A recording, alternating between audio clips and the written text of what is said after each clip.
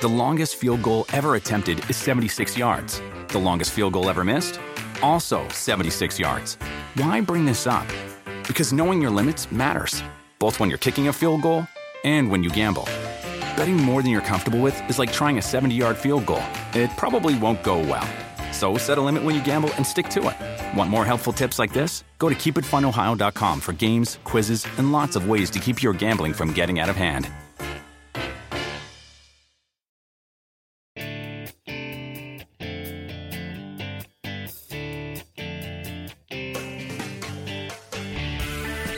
Hey everyone, welcome to the NASCAR America Splash and Go. Steve Letarte here along with Burton and Dale Jarrett. Guys, 2020, so many storylines.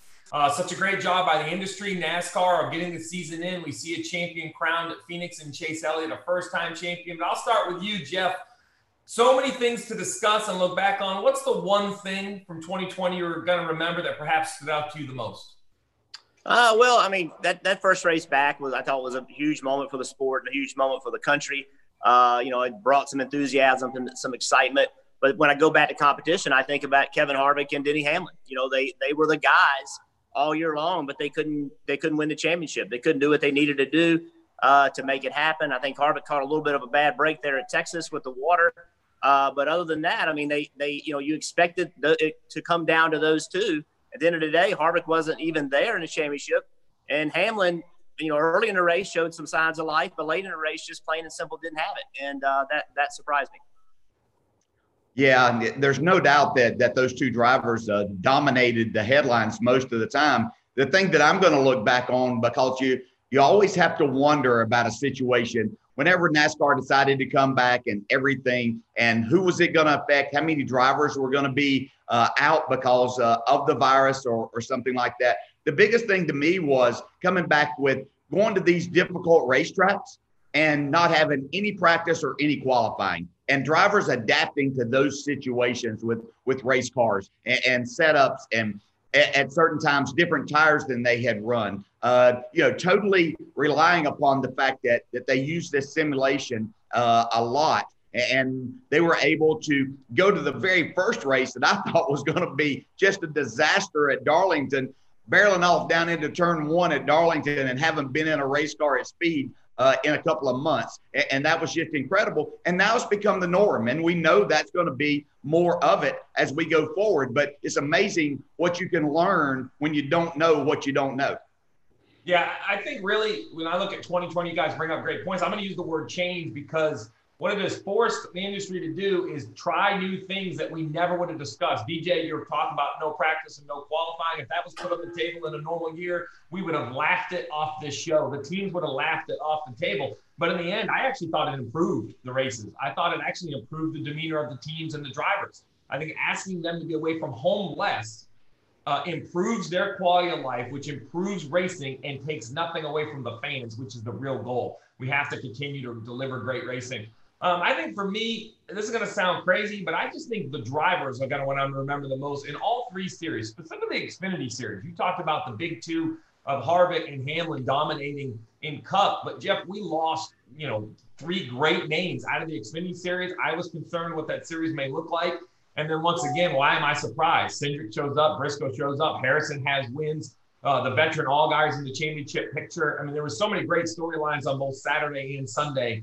So 2020 was the year of change and proved to me that anything is possible if we just all want to make it happen. But that was the year we just finished, or the season we just finished. Looking ahead, the storylines are abundant, from new teams to drivers moving around to a very, very different schedule. So I think we should start with the teams, Jeff. Give me a driver or a team that you're going to have your eye on heading into 21.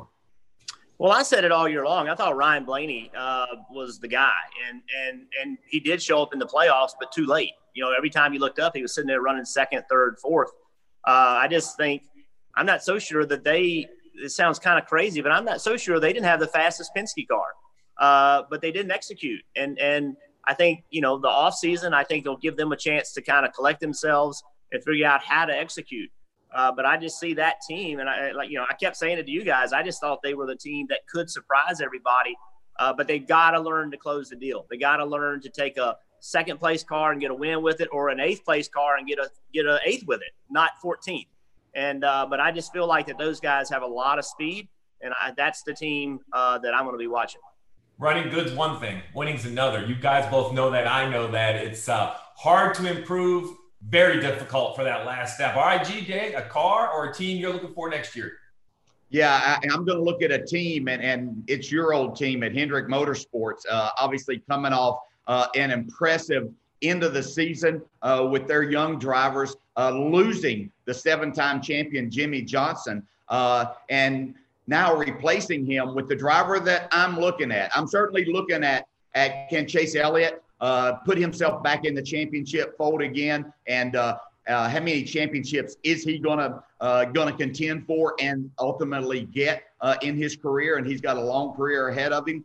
But the driver I'm looking at is Kyle Larson coming back to this sport at Hendrick Motorsports. I think in my mind, that's going to be the story. How quickly does he adapt to the surroundings there and to everything, and being back hopefully in front of fans and everything, and how is he received by everyone and out there getting his job done. He's done a remarkable job of getting himself through the process and the protocol to be back and a part of the sport. And I'm really anxious to see this. Not that he wasn't in good equipment at Chip Ganassi Racing before, but now he's in the best equipment. Your organization that you're going to be a part of just won the championship with a young driver, and this is a young lineup that Rick Hendrick is putting out there next year.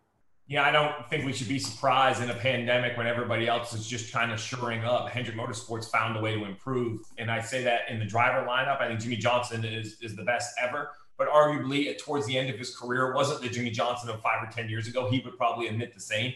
Kyle Larson is a great ad, and did they somehow take this championship onto a marketing campaign that finances all 4 young drivers into the future? Right? There's a lot of positive going there. You mentioned Kyle Larson. I'll mention Chad Knaus moving up in competition, but I have a name we haven't mentioned yet, and I have it circled because I think his talent is unbelievable, but he's been off the radar, no longer off the radar, and that's Christopher Bell. It's one thing to cut your teeth in a team that people don't expect to run up front. Well, all I will tell him is welcome to the frying pan, because you are no longer on the counter. You have jumped into the heat of the frying pan. I know it. I lived it. Jeff lived it. DJ lived it. When you work or drive or crew chief for a team that expects to win races, then you are expected to win races. I think Christopher Bell can, but will he? Much like Ryan Blaney, I know Bell can have speed and he can be in the mix 2 or 3 times, but Toyota and Joe Gibbs Racing didn't bring him over here to be in the mix 2 or 3 times. They're looking for him forward. It's hard to believe that here we are saying how young Hendrick Motorsports is and perhaps how old Joe is, where it was flipped just 5 years ago. So positioning by these 2 owners is going to be interesting. All right, well, that's a lot about the teams, but another big headline that we have to talk about is the schedule. I mean, I can go over it, but it's lengthy, right? We have races moving around. We have dirt at Bristol. We've added Circuit of the Americas. We're going to Road America. We have some new road courses. What in 21, when you look at the layout of the schedule, perhaps are you most excited for, or maybe the most nervous for? DJ, this time I'll start with you. Yeah, I think the thing that I'm most excited for are these Cup cars and drivers going to Road America. It's just one of the most fascinating places I've ever been. Never raced there, but covering races there and watching them and just being in the town around there. People are so excited about this coming there, and I just look forward to seeing the Cup drivers handle this. So, of course, there's going to be a number of these drivers that race there in an Xfinity race, so they know a little bit about what to expect. But I think it's just going to be an incredibly entertaining race.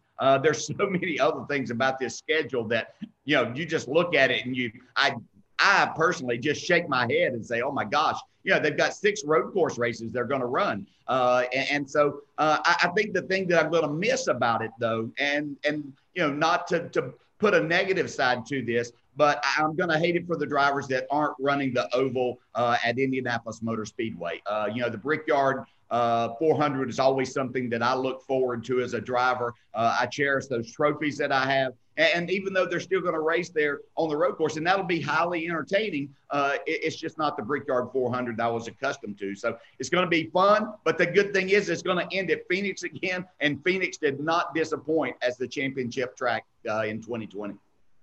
Yeah, Steve, one thing I want to add, too, on our previous conversation is we don't know what's going to happen over the next 3 or 4 weeks, right? So in every offseason, things happen that you didn't expect to happen.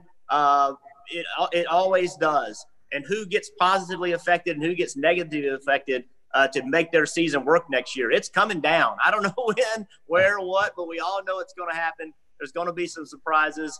As far as the schedule, there was a time, DJ, where we kind of thought about Daytona, Talladega road courses as these specialty events, right? And maybe I did. You didn't, because you won a lot of the Daytona, Talladega races. But in today's world, there's 10 road courses and restrictor plate races. So you better be good at them. And where those races are placed in the schedule, I know they pay the point. All points are paid the same throughout the year. I get it. But when you get races in the playoffs and you get cut races and you get things like that, and you get a string of road course races, you better be good at it.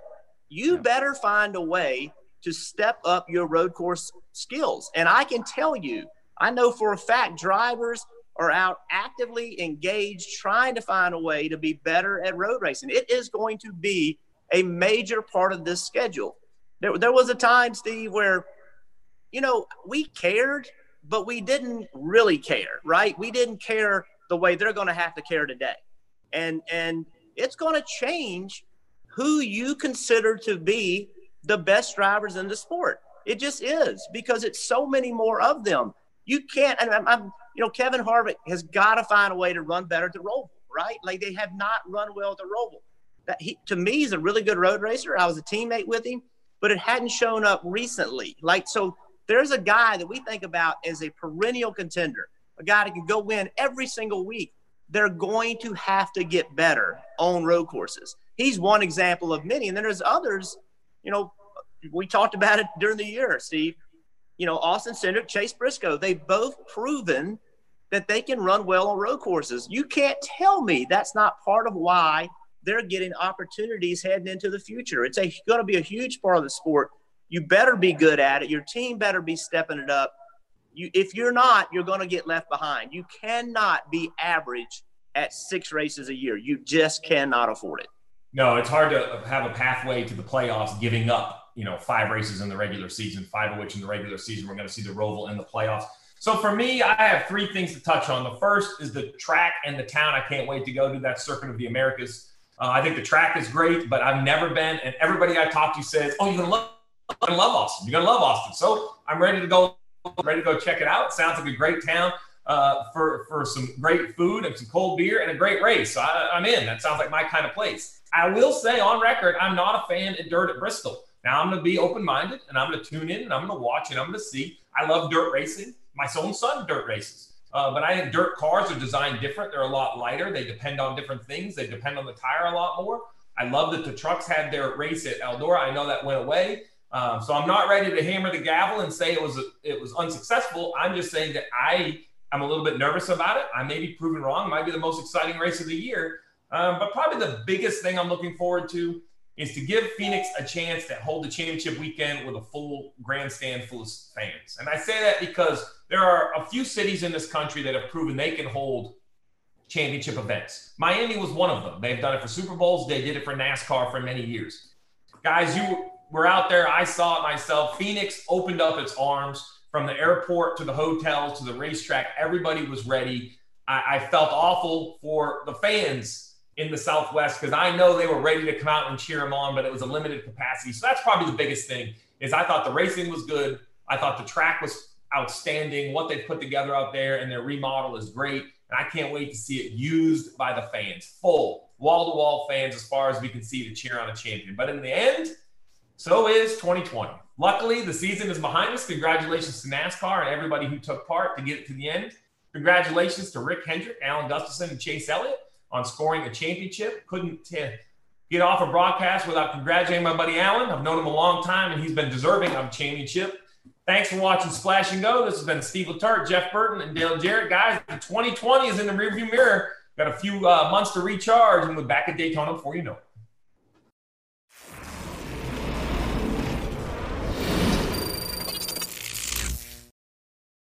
Hello and welcome to another edition of In the Wall with me, Parker Kligerman. Once again, betting with our friends from PointsBet Sportsbook. Over 9 races in the playoffs, I decided to see how well I could do in terms of betting on some of the offerings from our friends at PointsBet Sportsbook, and started with 100 racing beans at Richmond. I was able to pick the winner there, Brad Keselowski, and from there, we went through a series of races where we had some ups and downs and some really close calls, culminating with this past weekend at Phoenix, where my safety pick, was Chase Elliott to win the race. My championship pick was Chase Elliott. Who won the championship and won the race? Yep, Chase Elliott. Therefore, from this past weekend, my biggest haul of all 9 races, I got back 277.75 racing beans. Pretty awesome. Now, you might be wondering, all right, well, how do you do over all 9 weeks, though? Well, it's not quite as pretty a picture. See, over these 9 weeks, I bet 855 racing beans. That included some times where I had to go back to the racing bean bank and take some out because, I was negative or zero. With those 855, I won, including Phoenix this past weekend, 616 racing beans, which means I was negative 239 racing beans at the end of these 9 weeks. Now, I feel like often we were really close. We had drivers that were taking the lead on the final pit stop, or were in the top 5 or finishing second, who were my smart picks often. And that's really the key. Remember, throughout this 9 weeks, I always say with NASCAR betting, you want to find the drivers who can put themselves in position to win, who maybe the odds makers don't have their eye on. We did that often this. And yes, we ended up negative, but I feel like just a couple differences there, we find ourselves in serious positive territory. It's been a lot of fun over these 9 weeks with our friends from PointsBet Sportsbook. Be sure to let me know what you thought of this in the comments below. I'm sure if you didn't like this, you'll definitely let me know, as we always like to see those. But we'll see if we bring this back, and looking forward to 2021.